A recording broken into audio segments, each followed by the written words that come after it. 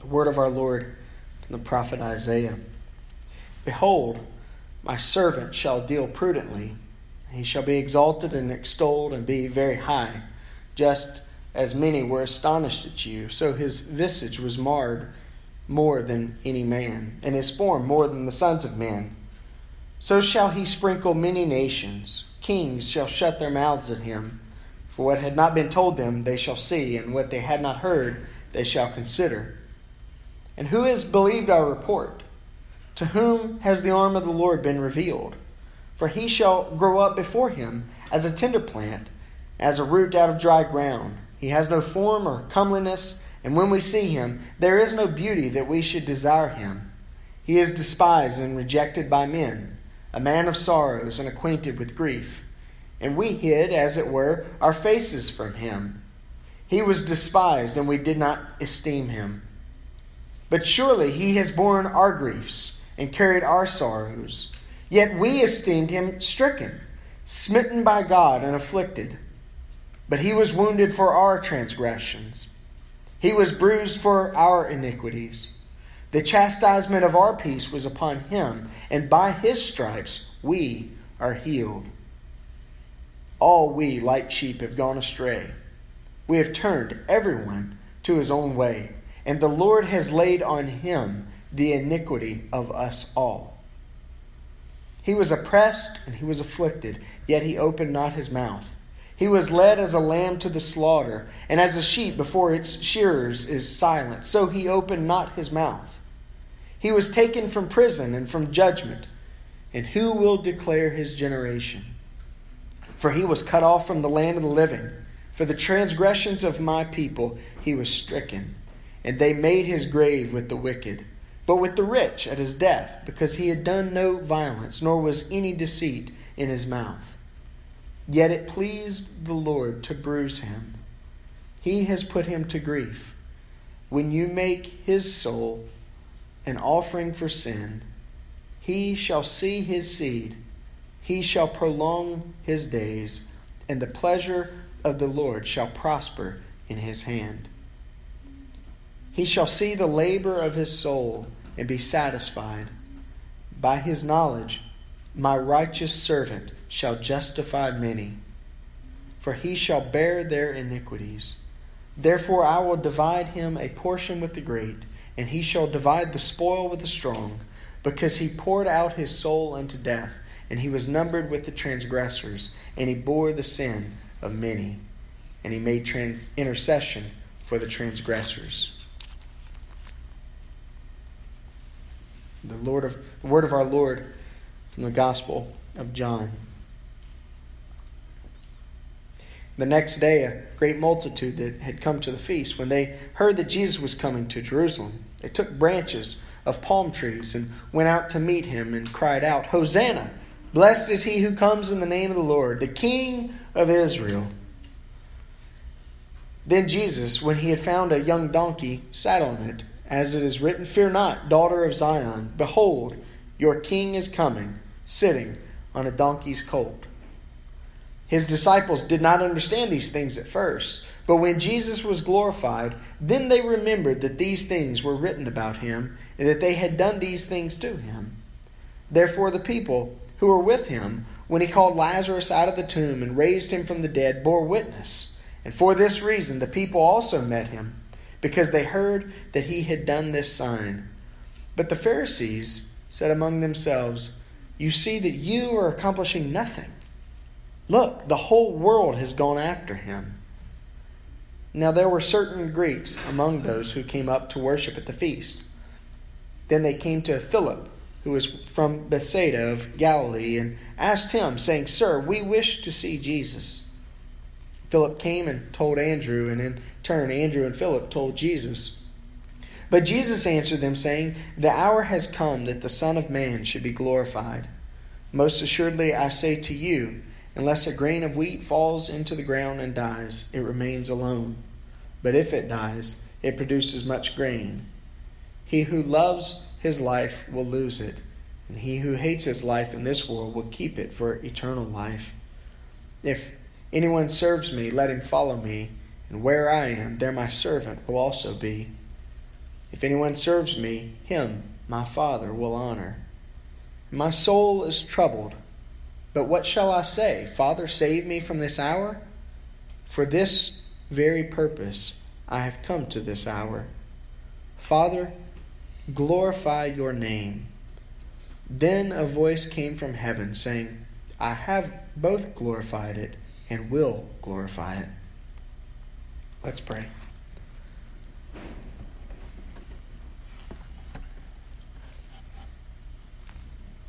Father, we pray that you would bless the reading of your word. We pray that you would help us to hear your voice. And we pray that our hearts would be open to what you would have for us this morning. We pray that you would speak to us and minister to us and help us to follow where you lead. In the name of your Son, Jesus, our triumphant King, we pray. Amen. In the ancient world, anything dark or eerie, mysterious, extraordinary, kind of out of this world was considered holy. So the tops of mountains were holy. The gods were holy. They were different. They were like us in many ways, but they were other.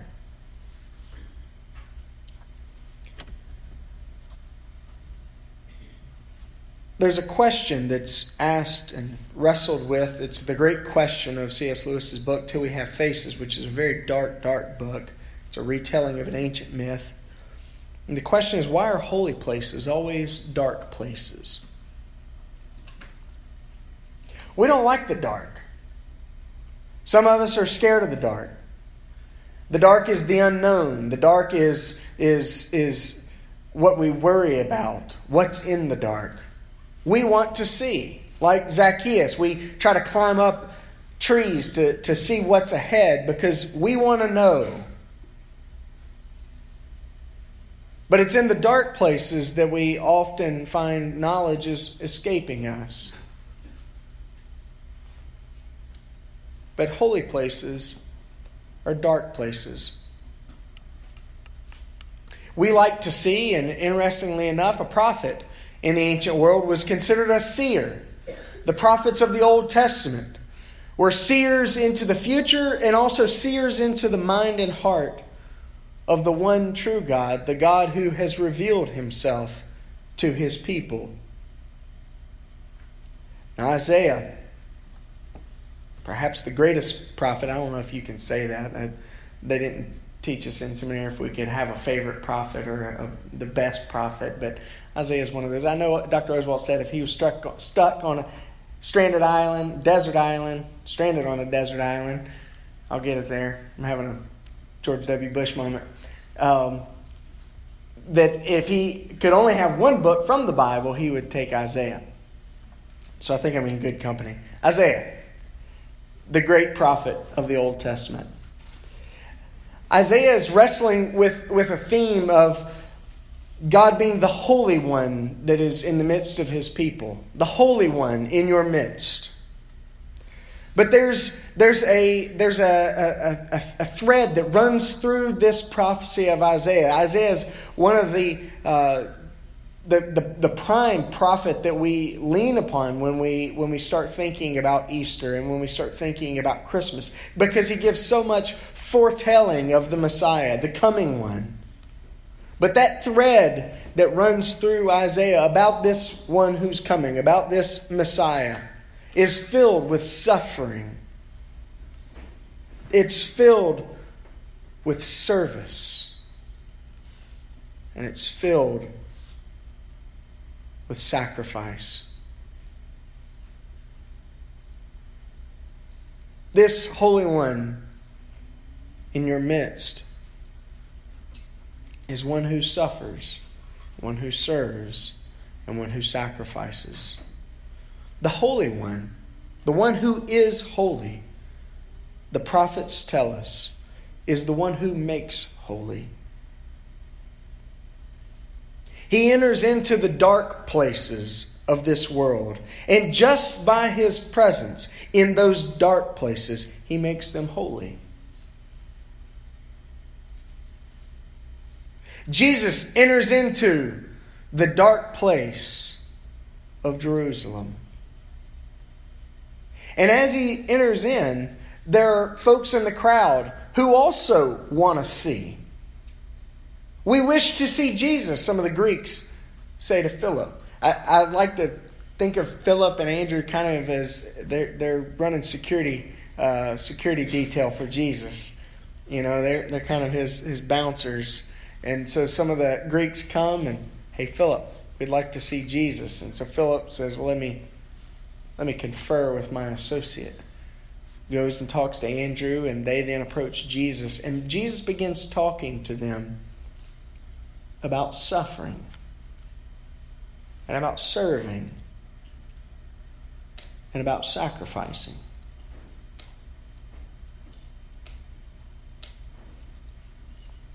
We want to see. We don't like the dark.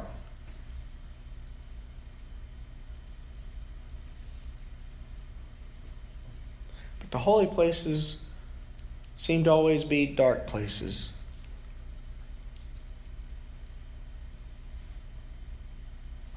And so what do we see when we behold Him?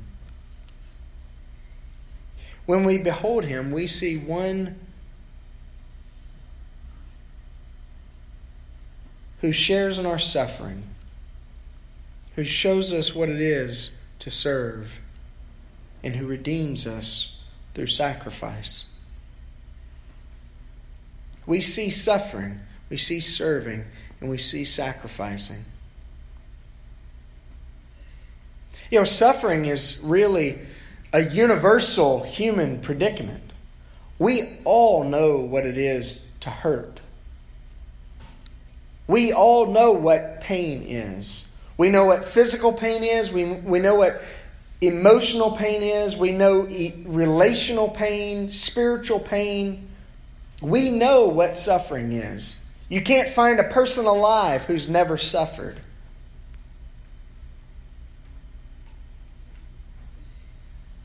And the New Testament tells us that He was made like us in every way.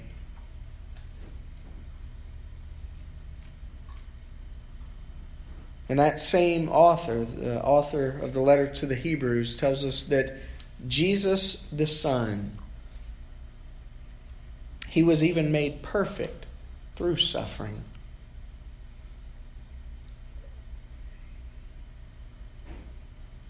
We call this Holy Week. Sometimes we refer to it as Passion Week. Passion. Suffering.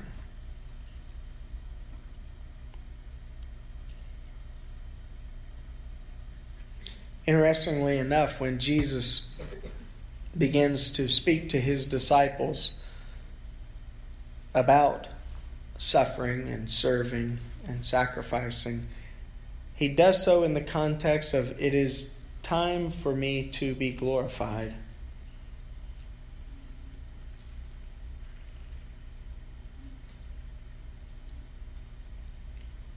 I'm struck by those beautiful words of Jesus when He kind of gets lost in His conversation with His disciples and ends up praying in the midst of it.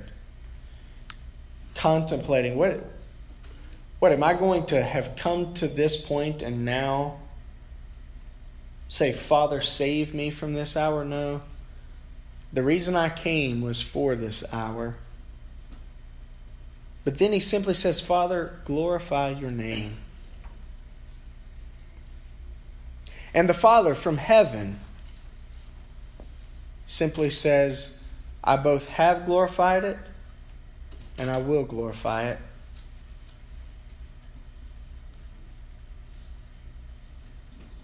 You see, the glory of God is found in the one who takes our suffering upon Himself.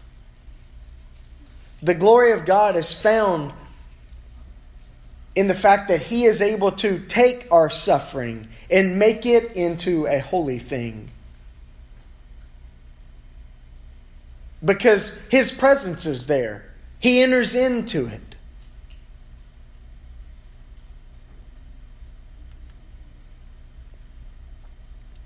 We've all suffered. We've all known what it is to hurt. We've all known what it is to say goodbye. We have all known real pain. And the gospel does not dismiss that, nor does it minimize it. The gospel tells us of one who has entered into it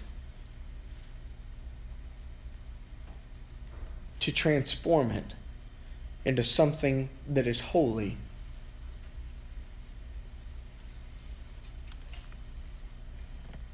When we behold Jesus, we see one who makes serving a holy thing by His presence. You see, He identifies with the lowly. He identifies with those that we dismiss and those we ignore and those we forget about. He identifies with them. He came to serve, not to be served, but to serve. He came to lower Himself, to stoop. That's His way of doing things. And as we look ahead toward Maundy Thursday, we're reminded that He is the one who girded Himself to wash feet, to do the lowest of the lowest acts of service.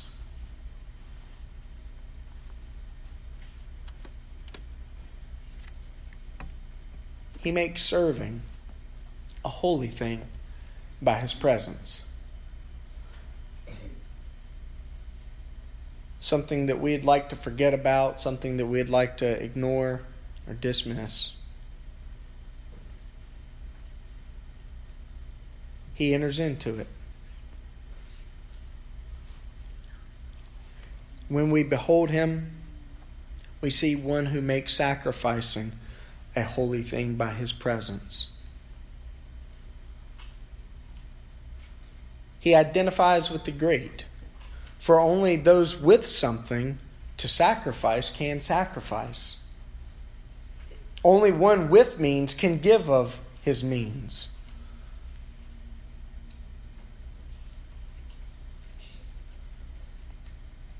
On Good Friday, as we remember our Lord's death, as we break bread, and as we celebrate and thank God for the broken body and shed blood of our Redeemer, we are reminded that we were given heaven's greatest treasure. We were given the Father's very best. And we replied with an arrogant, spiteful, and murdering no thank you.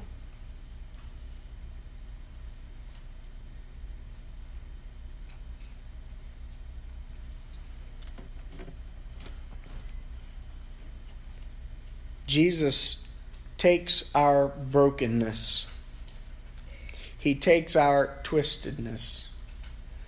He takes our sinfulness into Himself. He redeems it.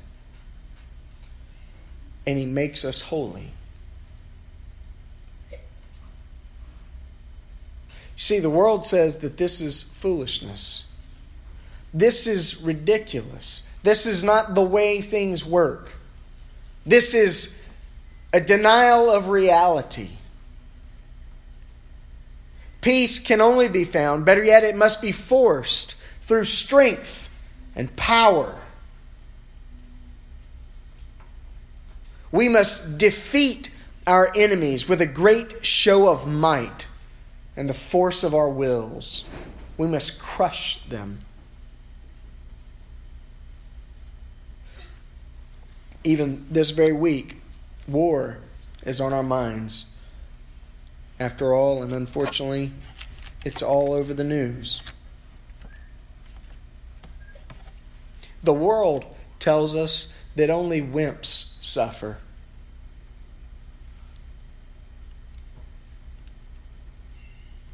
Suffering is for the weak. Man up, we say.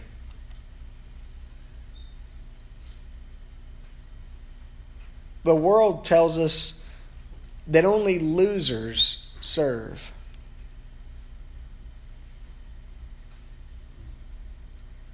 Service is for those who don't have a better opportunity. That's beneath you, we say.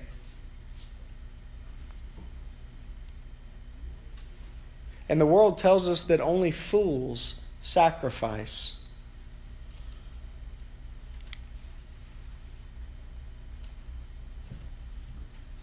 Only folks who don't realize what they could have had are willing to sacrifice. Take what's yours, we say. It's your right.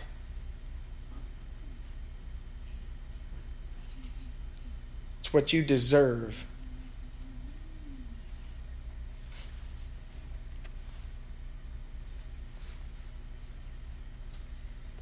The scriptures tell us that was pretty much the attitude of the people of God when the Son of God came to suffer, to serve, and to sacrifice.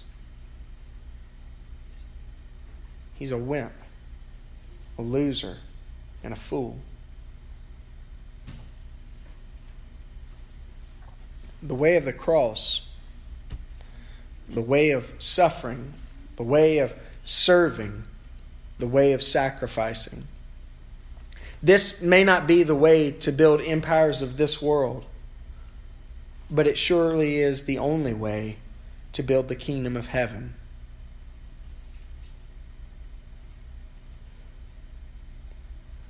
When we behold him, the King of glory, we see the one who turns the world upside down.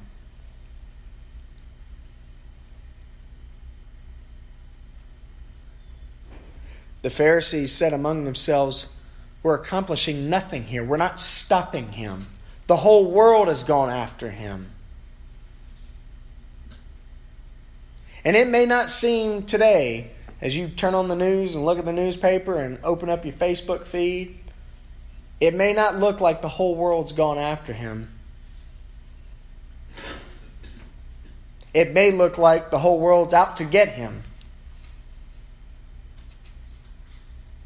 But rest assured that there are people living among us and around us, people with whom we work, people who this week